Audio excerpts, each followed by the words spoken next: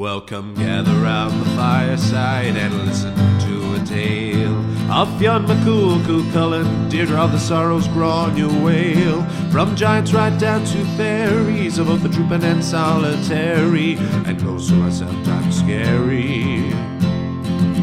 Anything goes by the fireside. Yeah. Fireside, the Puka fireside, the Merrow fireside. Kings and queens fighting heroes, don't you run from the fun, there's no need to hide. Sit by the fireside.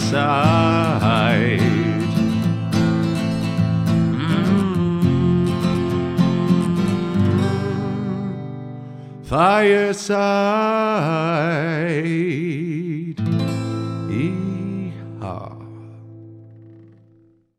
Hello, and welcome to Fireside, the Irish storytelling podcast. Each episode of Fireside, we take a story from folklore, mythology, retell it, have a chat about the story itself and about the craft, culture, and history of storytelling. My name is Kevin C. Olahan, and I am your host and your Fireside Bard. It is episode 6. We have made it to as many episodes as a full Channel 4 series, which is no bad thing at all. It's always quality over quantity on quality British sitcoms and Irish in the case of Father Ted. I am very delighted we are coming to you, as always, from the beautiful Head Stuff Podcast Network studios here in Dublin. And if you've listened to the podcast before, thank you very much. I hope you're enjoying it. If you're new to the podcast, you're very welcome. You can listen to this one, or you can go back to the beginning, get a background on the podcast, and start from the beginnings of Irish mythology and folklore. We're on part 3. This is episode 6, but it's part 3 of Irish mythology, and we're getting into the real meaty stuff now. We're going to be talking about the god Lugh, and there's the build throughout Irish mythology, but for me personally, when I was researching this carry on, this was really the jumping off point for me. This is where I got really hooked into the story of it all, and we're talking about probably my favourite character in early Irish mythology, certainly, and I hope that you'll see why very soon. I'm gonna get right. So this is the story. We're going to chat a bit more afterwards, of course, but here we go. This is The Coming of Lugh on Fireside.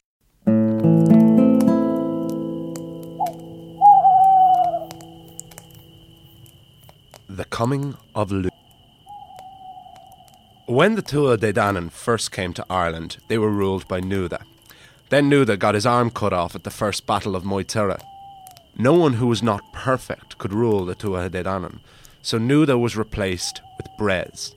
But Bres was a terrible king, who was no crack and put taxes on everyone. Then Nuada had his arm healed by Miach, son of Dian Cecht. So Bres was deposed and Nuada restored as king, and there was much rejoicing. But Bres had sworn revenge, and so went to the country of the Fomor, the enemies of the Tuatha Dé Danann, to find his lost father Elathan, and to raise an army against those who had deposed him. The Tuatha Dé Danann were delighted to have Nuada as their king once again, but there was a problem. Under the rule of Bres, the Fomor had imposed heavy taxation on the Tuatha Dé Danann, demanding 1/3 of all corn, milk and children born in Ireland. Nuada was keen to reverse this, but the only way to do that would be to go to war, and Nuada was reluctant to put his people through that again. He was also worried he'd lose his recently healed arm again, or even be killed. The Tuatha Dé Danann were at this point still unaware of the actions of Bres. One night at Tara, Nuada threw a great feast to celebrate his re-coronation. A young man arrived at the gate and asked to be taken to see the king. The gatekeepers Gamal and Camal asked, "Why should we do that? Who are you to make such a request?" The man said, "I am Lugh, son of Cian of the Tuatha Dé Danann, and of Etna, daughter of Baelor of the Fomor. I'm also the foster son of Talcha, daughter of the king of the Great Plain, and of Echad the Rough." "Pull the other one," said Gamal. I've never even heard of half of them, said Camel. Neither have I, said Gamal. Maybe that's why we're on the door and not at the feast. I thought we were put on the door because everyone thinks it's gas that our names are so similar, said Camel. Oh yeah, said Gamal. I really wish my name wasn't Camel, said Camel. Lads, said Lugh, are you going to let me in? That remains to be seen, said Camel. What are you skilled in? No one without an art comes into Tara. I am a builder, said Lugh. We already have a builder, said Gamal. Then I'm a smith. Well, obviously we have one of those. I take it you have a champion, then. Of course. The king's brother, Ogma. How about a harper? We have one. Poet? Storyteller? We have one. I'm a physician, a magician, a healer, a cook. All covered positions. What about a cup-bearer? Now we've 9 of those. Then Lugh said, so you've a different person for each of those roles. But have you any one person who can do all of those? If you have, I'll leave Tara right now. The 2 gatekeepers went to the king, and Camel said, there's this lad at the door. He reckons he's an Ildánach, a master of all arts. He claims that all the things the people of the Tuatha Dé Danann can do, he can do all by himself. Nuada was, of course, intrigued. Bring this Ildánach to me. So Lugh was brought to Nuada. I believe you're a master of all arts. I am indeed, said Lugh. Well, said Nuada, I'd be remiss if I didn't ask you to prove it. So the king set a series of physical and mental challenges for Lugh, from games of chess to tests of physical strength. And every single time, Lugh defied all expectations. He played the harp, he sang, and he told stories. He could have everyone laughing at one line and crying at the next. And yes, he even served the king wine. At the end of this incredible display, Lugh was welcomed with open arms into the Tuatha Dé Danann. I have to ask, said Nuada, where did you come from? So Lugh told another tale, his own. When the Fomor lived in Ireland, their king Baelor of the Evil Eye lived on the island of the Tower of Glass. One day, one of his druids told him of a prophecy, that Baelor himself was to be slain by his own grandchild. Baelor had no grandchildren at this point, and only one child, his daughter Etna. So being the paranoid man that he was, Baelor had Etna locked in the tallest part of the Tower of Glass. There he put 12 women in charge of her, and told them not to let any man near her. Etna grew up to be a beautiful woman, but not once did she ever meet a man. She never even met her father, as Baelor refused to visit her. He was too busy causing death and destruction all over Ireland. Sometimes Etna would look out the window of her tower and see the blur of male guards and soldiers in the distance. And some nights she would dream of the face of a man. But whenever she questioned her 12 guardians, they refused to answer her. As it happened, around this time, there were 3 of your own brothers of the Tuatha Dé Danann living close by on Drum na Tina, the Ridge of the Fire. There was Govnu, Samhain, and Cian. Cian was the eldest brother and the lord of the land. He loved his brothers, but the dearest thing in the world to Cian was his beloved pet cow, the Glass Goblin. The Glass Goblin was a magical white cow with green spots whose milk never ran dry. She and Cian travelled the length and breadth of the country together, having adventures and drinking milk. Baelor knew of this cow and sought it for himself. And he finally got his chance when one day Samhain brought some steel to Govnu and Cian and asked them to craft weapons for him. Cian asked in return that Samhain would take the Glass Goblin for a walk, which Samhain was happy to oblige. But Baelor was listening nearby and saw his opportunity. He knew he could never outsmart Cian, but Samhain was not quite as bright. So Baelor disguised himself as a little boy and ran after Samhain and the cow. He called out, "Sir, you must hurry. I overheard your brothers say that they're going to use all of your steel to make swords for themselves and not you." "Is that so?" said an outraged Samhain. "Well, we'll see about that. Boy, would you mind holding on to the cow for just a few minutes so that I can go back and catch my brothers in the act?" "Oh, of course, sir," said the disguised Baelor. No sooner had Samhain ran off that Baelor grabbed the glass goblin and took it back to the island of the Tower of Glass. Cian was devastated when he realised what had happened. He chastised Samhain for his stupidity and vowed he would not rest until he got his cow back from Baelor. He went to his druid friend, Birog of the Mountain, who said she would help him infiltrate the Tower of Glass. She dressed Cian in women's clothes, and they sailed to the island and knocked on the door of the tower. One of Etna's 12 guardians came to the door, and Birog said, "I am Birog of the Mountain, and I've just rescued a queen of the Tuatha Dé Danann from drowning. May we come in and rest for the night?" The guard didn't like to refuse someone in need, especially if they were of the Tuatha Dé Danann. So she let Birog and Cian into the tower. Once inside, Birog put an enchantment on all 12 guardians and let Cian explore the tower looking for the glass goblin. He didn't find his cow, but what he did find at the very top of the tower was Etna. He was overwhelmed by her beauty. She was initially frightened, having not seen a man up close since the earliest years of her life. But that fear faded away once she realised that Cian was the man whose face she had dreamt of. She told him that, and they gave each other their love there and then. But Cian couldn't stay. He wanted to take Etna with him, but Baelor had placed powerful enchantments over the tower to stop her leaving that not even Birog could undo. Needless to say, 9 months later, Etna gave birth to a son. Me. Of course, when Baelor found out, he had me ripped from my mother's arms, wrapped up and thrown into the sea. But the reason I'm standing in front of you today is that Birog never stopped watching out for me since the day my parents met. She rescued me from drowning and had me brought to my father, Cian. I had a sword put in my hand from the time I could grip.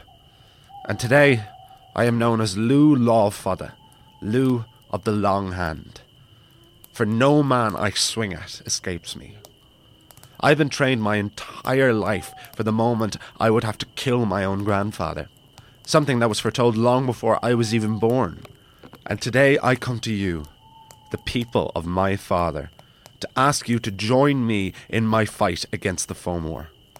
You need not be so heavily taxed by those horrid giants anymore. Join me and you will be free from them. The only thing I ask is that you leave Baelor to me." After Lugh finished speaking, there was a silence. Nuda thought hard before speaking. He did not want to go to war, but with this Ildánach, he felt certain of victory, and that his people would be free of the taxation of the Fomor. Nuda stood up from his throne. "For your mother and your father and all of my people, we will join you, Lugh Lawfada." "But what about the cow?" said Camel. "Yeah, what happened to the glass goblin?" said Camel. "Oh yeah, she's still in the custody of Baelor," said Lugh. "We have to get her back as well." "To war!" said Gamel. "For the cow!" said Camel. And so, Lugh and the Tuatha Dé Danann prepared for war. To be continued.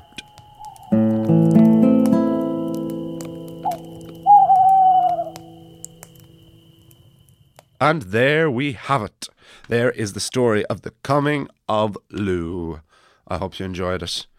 It's quite an introduction. Straight away once I was reading this for the first time, just that is a character introduction on of just this young stranger coming to the gates claiming he can do absolutely everything. Is wonderful. It really is.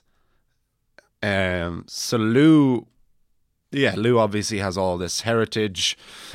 He's involved with everybody. Everybody's either his parent or his grandfather, and he will go on to father Cuchulainn, which is I suppose where it gets particularly interesting, because those familiar at all with Cuchulainn will no doubt see similarities with Lugh, in that Cuchulainn's very much considered the Hercules of Irish mythology, in for many reasons, mostly because he is half mortal, half god. He's super strong, but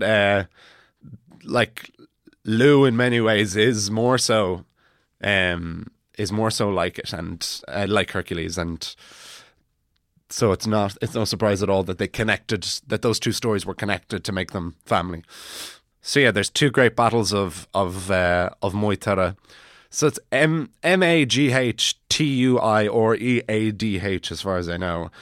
So I've been pronouncing it Mochtura, but I've seen a few anglicised phonetic spellings of it that have been pronouncing it Moytura. So that's what I'm going to go with for the moment, until I'm contradicted or until I see one that works better.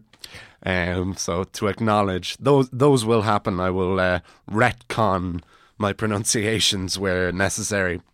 We'll get to the second great battle of Moytura in a couple of weeks, but Lugh has a sword called Fragarach, the Answerer, and this sword is passed down throughout mythology, which is one of it. He got it off Manon MacLear, I believe, is who gives it to Lugh, and Lugh passes it down, and eventually Cuchulainn wields this sword. So it's this one thing that goes throughout. It almost is a thing that ties all of the Irish mythology together, is this sword, which I love so much. So let's go back to the start of the story, chat about it a bit. So yeah, we have Nuada reinstated as king, but unaware that Brez has now gone off to meet the Fomor and to raise his army. Nuada is obviously delighted to become king again and has this great party. But yeah, the kingdom is very much still in ruins from the heavy taxation that the Fomor have placed on, that Brez only made worse. So I like that things aren't just all well once again, just because Nuada has very much been handed back a sinking ship, and it's the perfect time for the entrance of Lugh. So these gatekeepers, in Lady Gregory's complete mythology, which is the main source I'm working off for the myths, it's written very much almost like a Bible, almost like a history, which is interesting in its own way, but it means that everyone is named, and who their son is, who their father is. It's done very like that, which gets very hard to read at some stages. And for the most part, not for the most part, but where necessary, I'm not listing every name mentioned, because I just think it does slow it down. But I had to make an exception for Gamal and Camal, because just happens to mention that there's two gatekeepers and that their names are Gamal and Camal. As far as I know, I may be wrong, but as far as I know, I don't think they appear again. But I loved their names so much that I had to make them characters, central characters to this story. I just kind of fell in love with them. And then so Lugh's background. Yeah, there's something very Oedipal about Lugh's backstories, that he's prophesied, is that the word, to murder his own grandfather, Baelor of the Evil Eye. Baelor, who we haven't met yet properly. The last place we left Brez, he went over to the country of the Fomor to find his father, Elathan. He asked his father to help him bring an army, at which point Elathan said no, because you lost your kingdom, we're not going to help you take it back. So Elathan takes takes Brez to see Baelor, the King of Kings of the Fomor. Baelor of the Evil Eye, which is so called because he has one evil eye that if you look into it, you will die. So Baelor has this cool Medusa thing going on, which is class. And obviously he is very much the baddie of this piece. There's so many tropes though, that so many classic fairy tale tropes in the locking the daughter in the tower for her to be liberated. And then you've got the amazing curveball of having the subplot of the cow. We have to talk about the cow. The glass gavelin.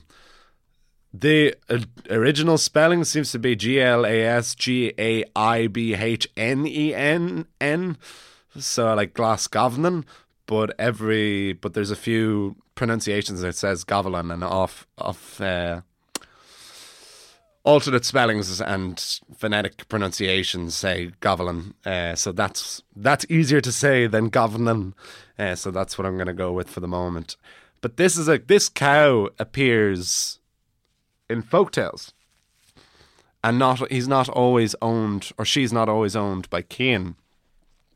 So I'm definitely going to tell one of the folktales about her, possibly next episode, next folktale, because I have a slight association with this cow, in that a few months ago, myself and my girlfriend were looking to go on a weekend away, and so we were looking on Airbnb, and we were looking to go somewhere out west, particularly. So we thought maybe the Burren, and then out of nowhere, my girlfriend sends me this link to this like vintage converted caravan, basically, that is in the back of someone's just house, just on their grounds, but it was known as the Fairy Cow.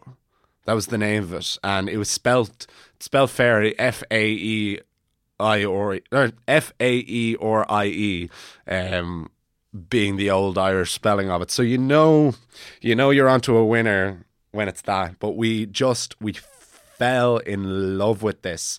So basically it was like, I think it was an old German, like an old 60s German mobile home, that this husband and wife who live in the Burren, they converted, and it was absolutely beautiful. They did it, they gutted it on the inside and did it up.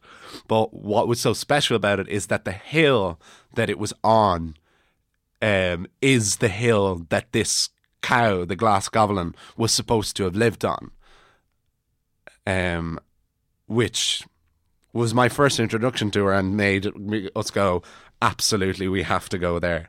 We went there, and it was amazing. It was beautiful. It was like right beside, it was like 8 minutes away from the Father Ted house, so I got to live out all my Father Ted fantasies. That was the majority of our Burn trip, was us going on walks on this hill and then trying to visit the various Father Ted locations. So we went to the caves, which amazingly, so those, I've seen the caves episode of Father Ted. There's the sign when they go to the caves that says, the really dark caves, it's almost like being blind. And that sign is still there. It's still outside the Alwee caves, in the Burn. It's really massive, and the greatest thing about it is there is no context given to it. There's no like, this is from Father Ted, and this is a really massively popular tourist destination, and I love the idea of these hundreds and thousands of American tourists passing through there every year, only to see the really dark caves. It's almost like being blind, and just to think, silly Irish people. I love it so much.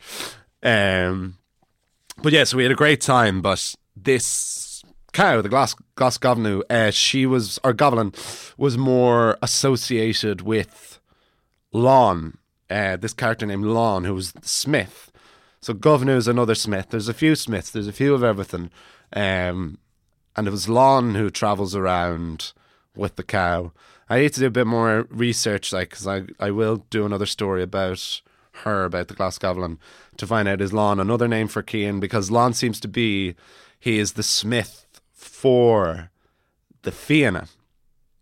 He is the one who makes the weapons for Fionn McCool and his warriors. So this cow isn't done yet. This cow pops up quite a bit. But in the context of this story, there's definitely always going to be the monomythologist Joseph Campbell, who I'm sure will get mentioned quite a bit. He wrote this book called the Hero of a Thousand Faces, I think it's called. And it's basically just about how all stories are one story. So from the story of like Jesus Christ, The Matrix, I don't know, The Lion King, absolutely everything is one story. It's the hero's journey. So, of course, there's going to be a lot in Irish mythology that translates with other mythologies and that is familiar in terms of tropes. But then there is just some stuff that is unlike anything else, I found. And the cow, the fairy cow, is definitely one such of those. Because you've got a great story here of this prophecy, this evil king is going to be overthrown by his grandson, locks his daughter in the tower. These are all familiar things. The hero is nearby. He has to liberate the princess from the tower. But oh no, he doesn't even know about the princess. He just has a beloved pet cow, and his cow is kidnapped. And in an attempt to rescue the cow, ends up finding the love of his life. And how unique and how wonderful is that? I think so anyway. But because obviously in the Lady Gregory version, for the purposes of what the story isn't that the story is the birth of Lugh, the cow is just forgotten about. She's not mentioned again. We don't know. It does say one druid does tell Cian that so long as Baelor lives, he'll never get his cow back. So that's why I threw back in there with Gamal and Camel, asking, well, like, you seem to be telling one story and then you told another, and then what happened to the cow? So we'll see what happens when we get to the second battle of Moythura, but I hope that we will see the cow. We will see the cow again. We know the cow survives anyway to have past ownership, and we'll see if I can find a connection of how Lon ended up with the cow. So not all is lost for the glass goblin. Speaking of glass, actually, the Tower of Glass is something that was very intriguing to me. I don't know where this island is supposed to be. I assume off the west coast, because that's where all the islands are. But it's an incredible image, isn't it? It's just Baelor living in this tower of glass and imprisoning his daughter in this tower. It seems to be, from what I've seen, it seems to be a Lady Gregory invention. And I saw a line where it said, like, it's probably inspired by some French lad, Marie-Henri Darbois de Jubanville. Apologise to any French speakers if that was awful. He's a French historian and philologist, whatever that is. But he was very interested in Celtic languages, and was obviously a friend of Lady Gregory. But I don't know why he inspired the Tower of Glass. I must find that out. But it is this incredible image to have off the coast of Ireland. There's a running theme, certainly in Irish and probably all mythologies. I'm developing where I'm calling it the bat out of hell theme. So like a bat out of hell, I'll be gone when the morning comes. There's just quite a bit of lads running away, of lads laying with a woman and then disappearing forever. So last time we saw it, with Brez. Brez never knew who his father was, and then his mother told that his father was one of the Fomor, and that he sailed into Ireland one day, and they fell in love, and they lay with each other, and then he just left. And there's no context given to it. Like I said, that it was maybe because he was one of the Fomors, so he wasn't going to be welcomed by the Tuatha Dé Danann. He didn't want to bring his love back to the land of the Fomor because he was ashamed, because they were traditionally an ugly, brutish race, and he was quite beautiful. But there's no context given in the versions that I've been reading, and we have that again here with what's his face, with Cian and with Etna, in that it just said, they gave each other their love and they were meant to be, but it says what, he was carried away on the wind, I think is how they phrase it. It's just he just buggered off. So I could rationalise that a little bit better. Is that, okay, well, they were like, obviously he was always going to have to leave, and maybe he tried to take Etna with him and then couldn't because she was being magically kept in the tower. That worked for me. But considering there is, relatively speaking, there is a great feminism to Irish mythology, in that we've got a huge amount of warrior women, of powerful queens and female druids. But of course, those traditional tropey, not helpfully sexist things do pop up, of just lads fecking off on the girls.